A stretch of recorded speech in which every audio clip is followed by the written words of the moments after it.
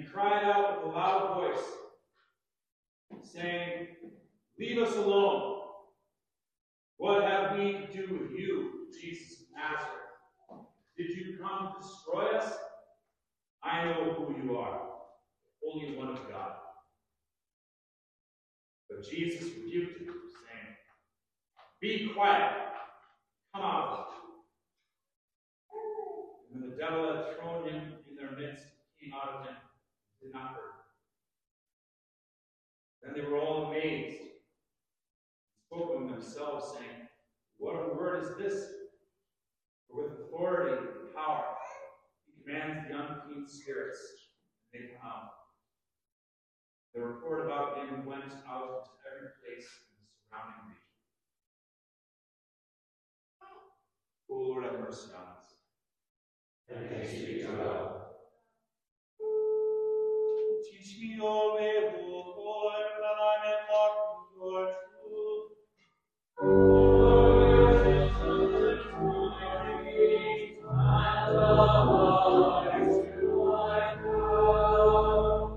Unite my heart to fear your name, that I may walk in your truth.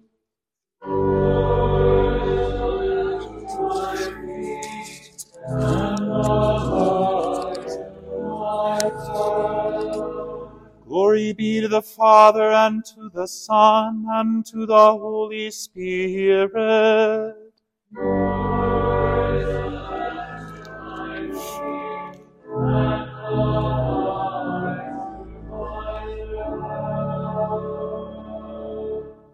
The only way to defeat the devil is with the Word of God. Those who don't believe in the devil don't believe in the Word of God. You will remember that the devil immediately attacked the Word of God in order to make our father and mother fall. Did God really say? And it is not just you students who hear ridiculous things like the theory of evolution. You should always have a sarcastic grin on your face in class. Just look at the person like, sure, when he's teaching you evolution. The only way to defeat the devil is through the Word of God. And that's why the devil said, "Did God really say?"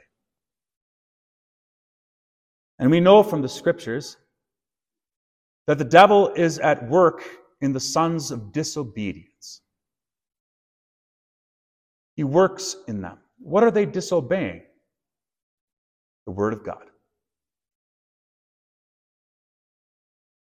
The only way to defeat the devil is with the Word of God. And we know also that we are all by nature children of wrath. And that by nature we are without hope and without God in the world precisely because the devil said, "Did God really say?" And we know that God said, "Let there be light," and there was light. And that the Son of God is the eternal Word of the Father, through whom all things were made. And so there is nothing that you see on this earth, nothing that you feel, nothing that you live in on this earth that was not created through the Word of God. And the devil wants to destroy everything that God makes. The only way to defeat him is with the Word of God. Now I'm going to give you some context. On Wednesday morning, we have a spoken divine service at 8:05. It's wonderful. And I preached on Jesus at Nazareth. He goes back to his hometown, you remember. And he reads from the prophet Isaiah. And he takes the place of a rabbi in his hometown. And he reads, "The Spirit of the Lord is upon me because he has anointed me to preach the gospel to the poor. He has sent me to heal the brokenhearted, to proclaim liberty to the captives and recovery of sight to the blind, to set at liberty those who are oppressed, to proclaim the acceptable year of the Lord."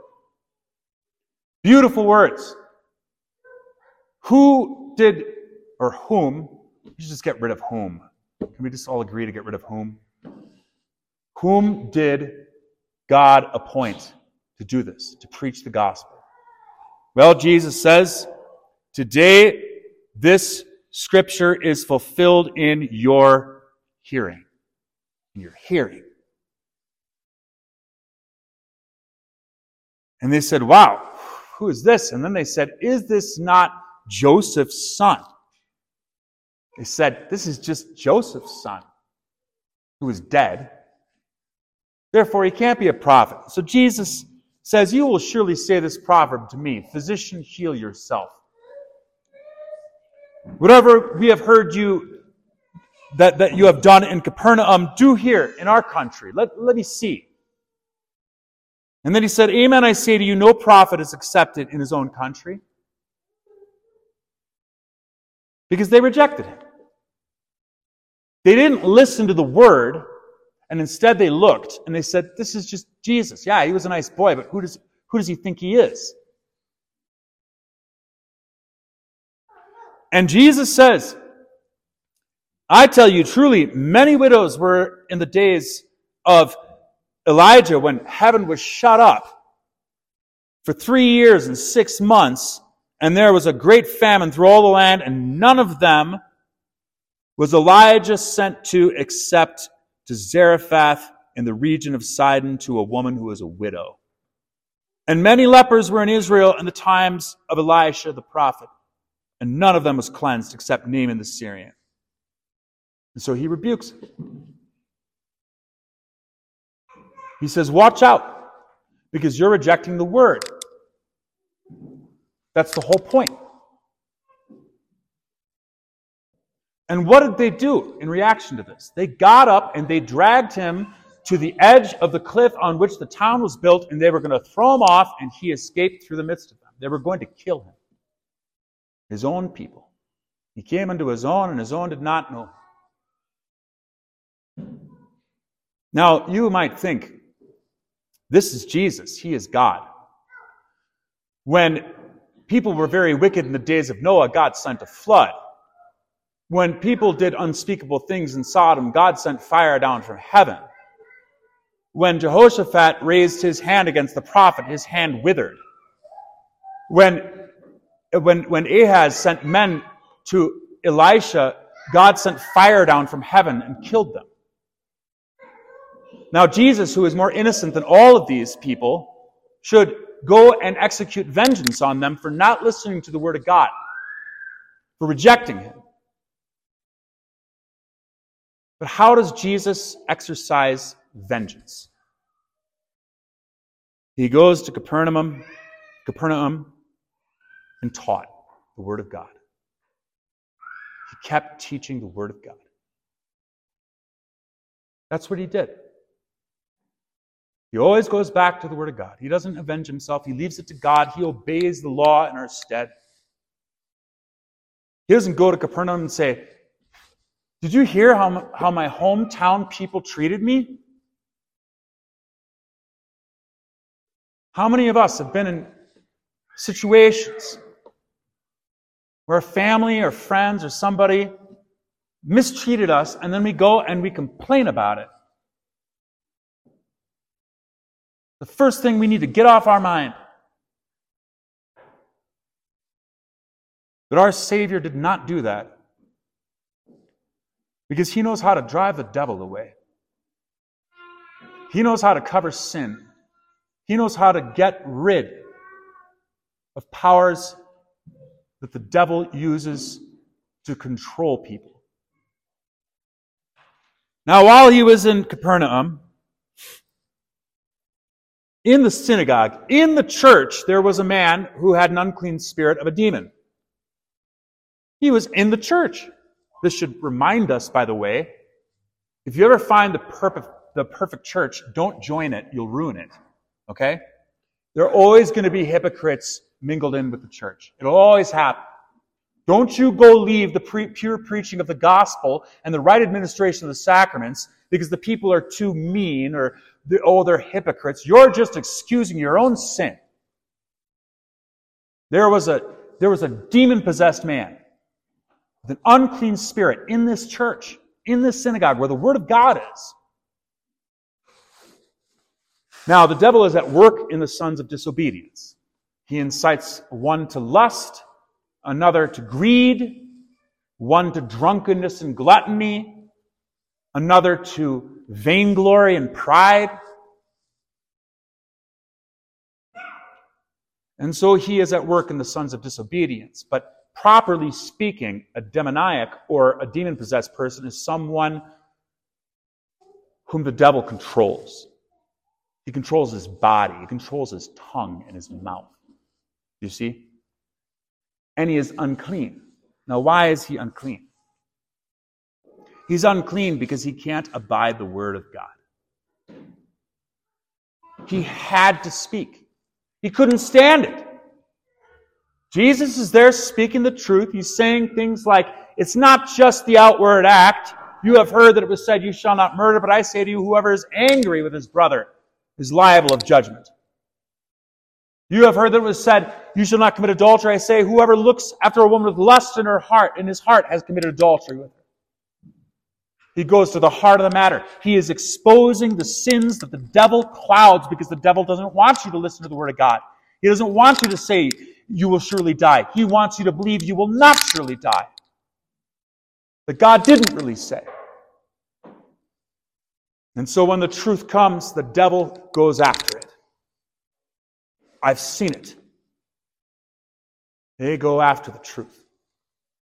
You start confessing the truth, people get mad at you. And so the devil cries out. And it's translated, leave us alone or let us alone. But it's just in the Greek, eia. And really it's just like, a frustrated cry. It was, he threw it out of his mouth like, he couldn't handle it anymore. Because the word of God drives the devil away. And it annoys him. And he says, what have we to do with you, Jesus of Nazareth? Did you come to destroy us? And in Matthew it says, before the time. They know that the time is coming. And they say, why are you here with this word that vexes us and opposes us? And then he says, I know who you are, the Holy One of God. Now, why didn't Jesus say, well, thank you, yes, I am. I am the Holy One of God. I am the one prophesied by the prophet Isaiah, who constantly talked about the Holy One of Israel and the Holy One of God. That he would bring to light all that God had said, that he would open the eyes of the blind, that he would save the sinners and say to those who are in prison, come out and preach the gospel to the poor. But he doesn't say that. He doesn't argue with the devil. Just as in his temptation, the only way he deals with the devil is just by quoting scripture to him. He only uses the word of God. And he says, be quiet and come out of him. And literally in the Greek, this is be muzzled. Be muzzled and get out of him. And the demon had to throw him in their midst, and he wasn't hurt, and he left him. Jesus' word casts out the devil. There was no one in the synagogue who could cast out that devil. Only Jesus could. And he did so with his word. Now we have an extreme example of the devil totally controlling someone's life.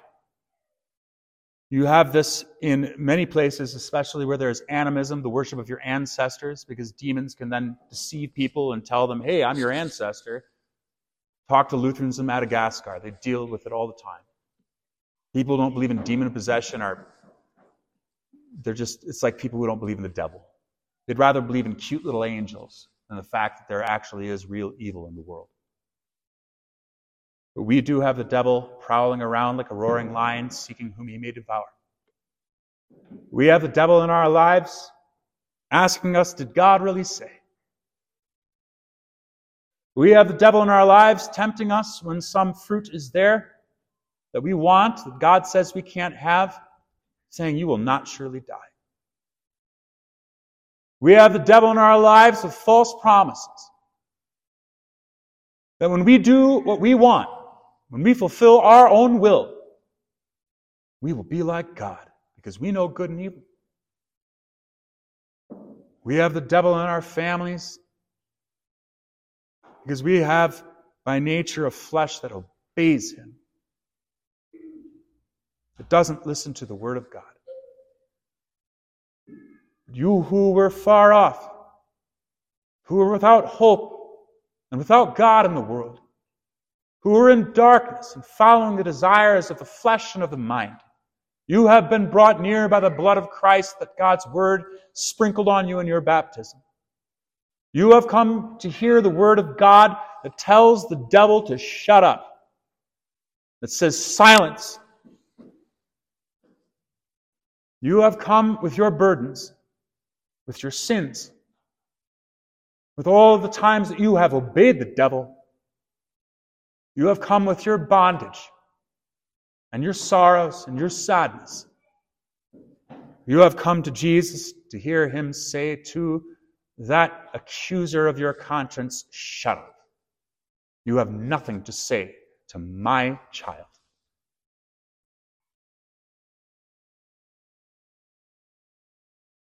What a word this is. For with authority and power, he commands the unclean spirits and they come out. And he still does. Whatever uncleanness you have, be it pride or lust or greed or envy, whatever sins in your past life that rise up and the devil tries to accuse you. You know what devil means? It means accuser. And he tries to say, that is what owns you. You're unclean. You say to that devil and you say to that voice in your conscience, no. All those sins belong to Jesus. He came to take them away from me and into his own body and into his own life and destroy them. He came to fulfill his word, which he gave right after you, devil, deceived my first parents, when he said the seed of the woman will crush your head. And he did, by taking away from the devil his lie, by putting all of the sins to which the devil has tempted every single person in the history of the human race into his body and destroying them. He said he would do it, he did it. So when he speaks and he tells you, I don't see your sin, I don't remember it, it's gone, then you can approach God and see him in the favor that he shines on you beneath this cross.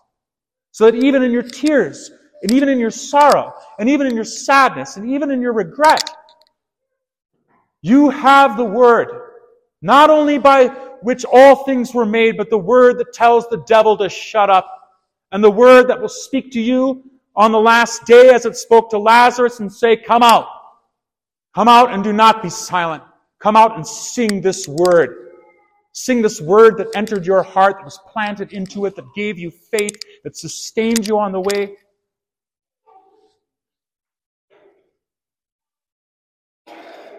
The only thing that defeats the devil is the word of God.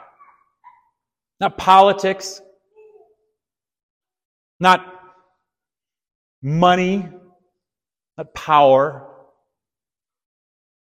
not retreating into your man cave or woman cave. Is there a woman cave? I don't know. Or going off grid. No. In your life, when you study, when you lie down next to your wife, when you put your kids to bed, when you lie down alone, when you rise up, when you walk, when you work, when you're sick, when you're happy, when you're sad, in every time of your life, it is the Word of God that gives you faith, that drives the devil away, that saves you from your disobedience, that covers you with Christ's obedience, that points you as a light as you just sang, your word is a lamp to my feet and a light to my path, and it shows you that you have hope in front of you that endures to eternal life, that no one can take from you. It is, as Jesus says, my sheep hear my voice, and they know me. They know me. My sheep hear my voice, and they follow me, and I give them eternal life. And they shall never perish, neither shall anyone snatch them out of my hand. As long as you have the Word of God, my children, as long as you have the Word of God, brothers and sisters, then you have freedom from the devil. You have Jesus. You have eternal life. Amen.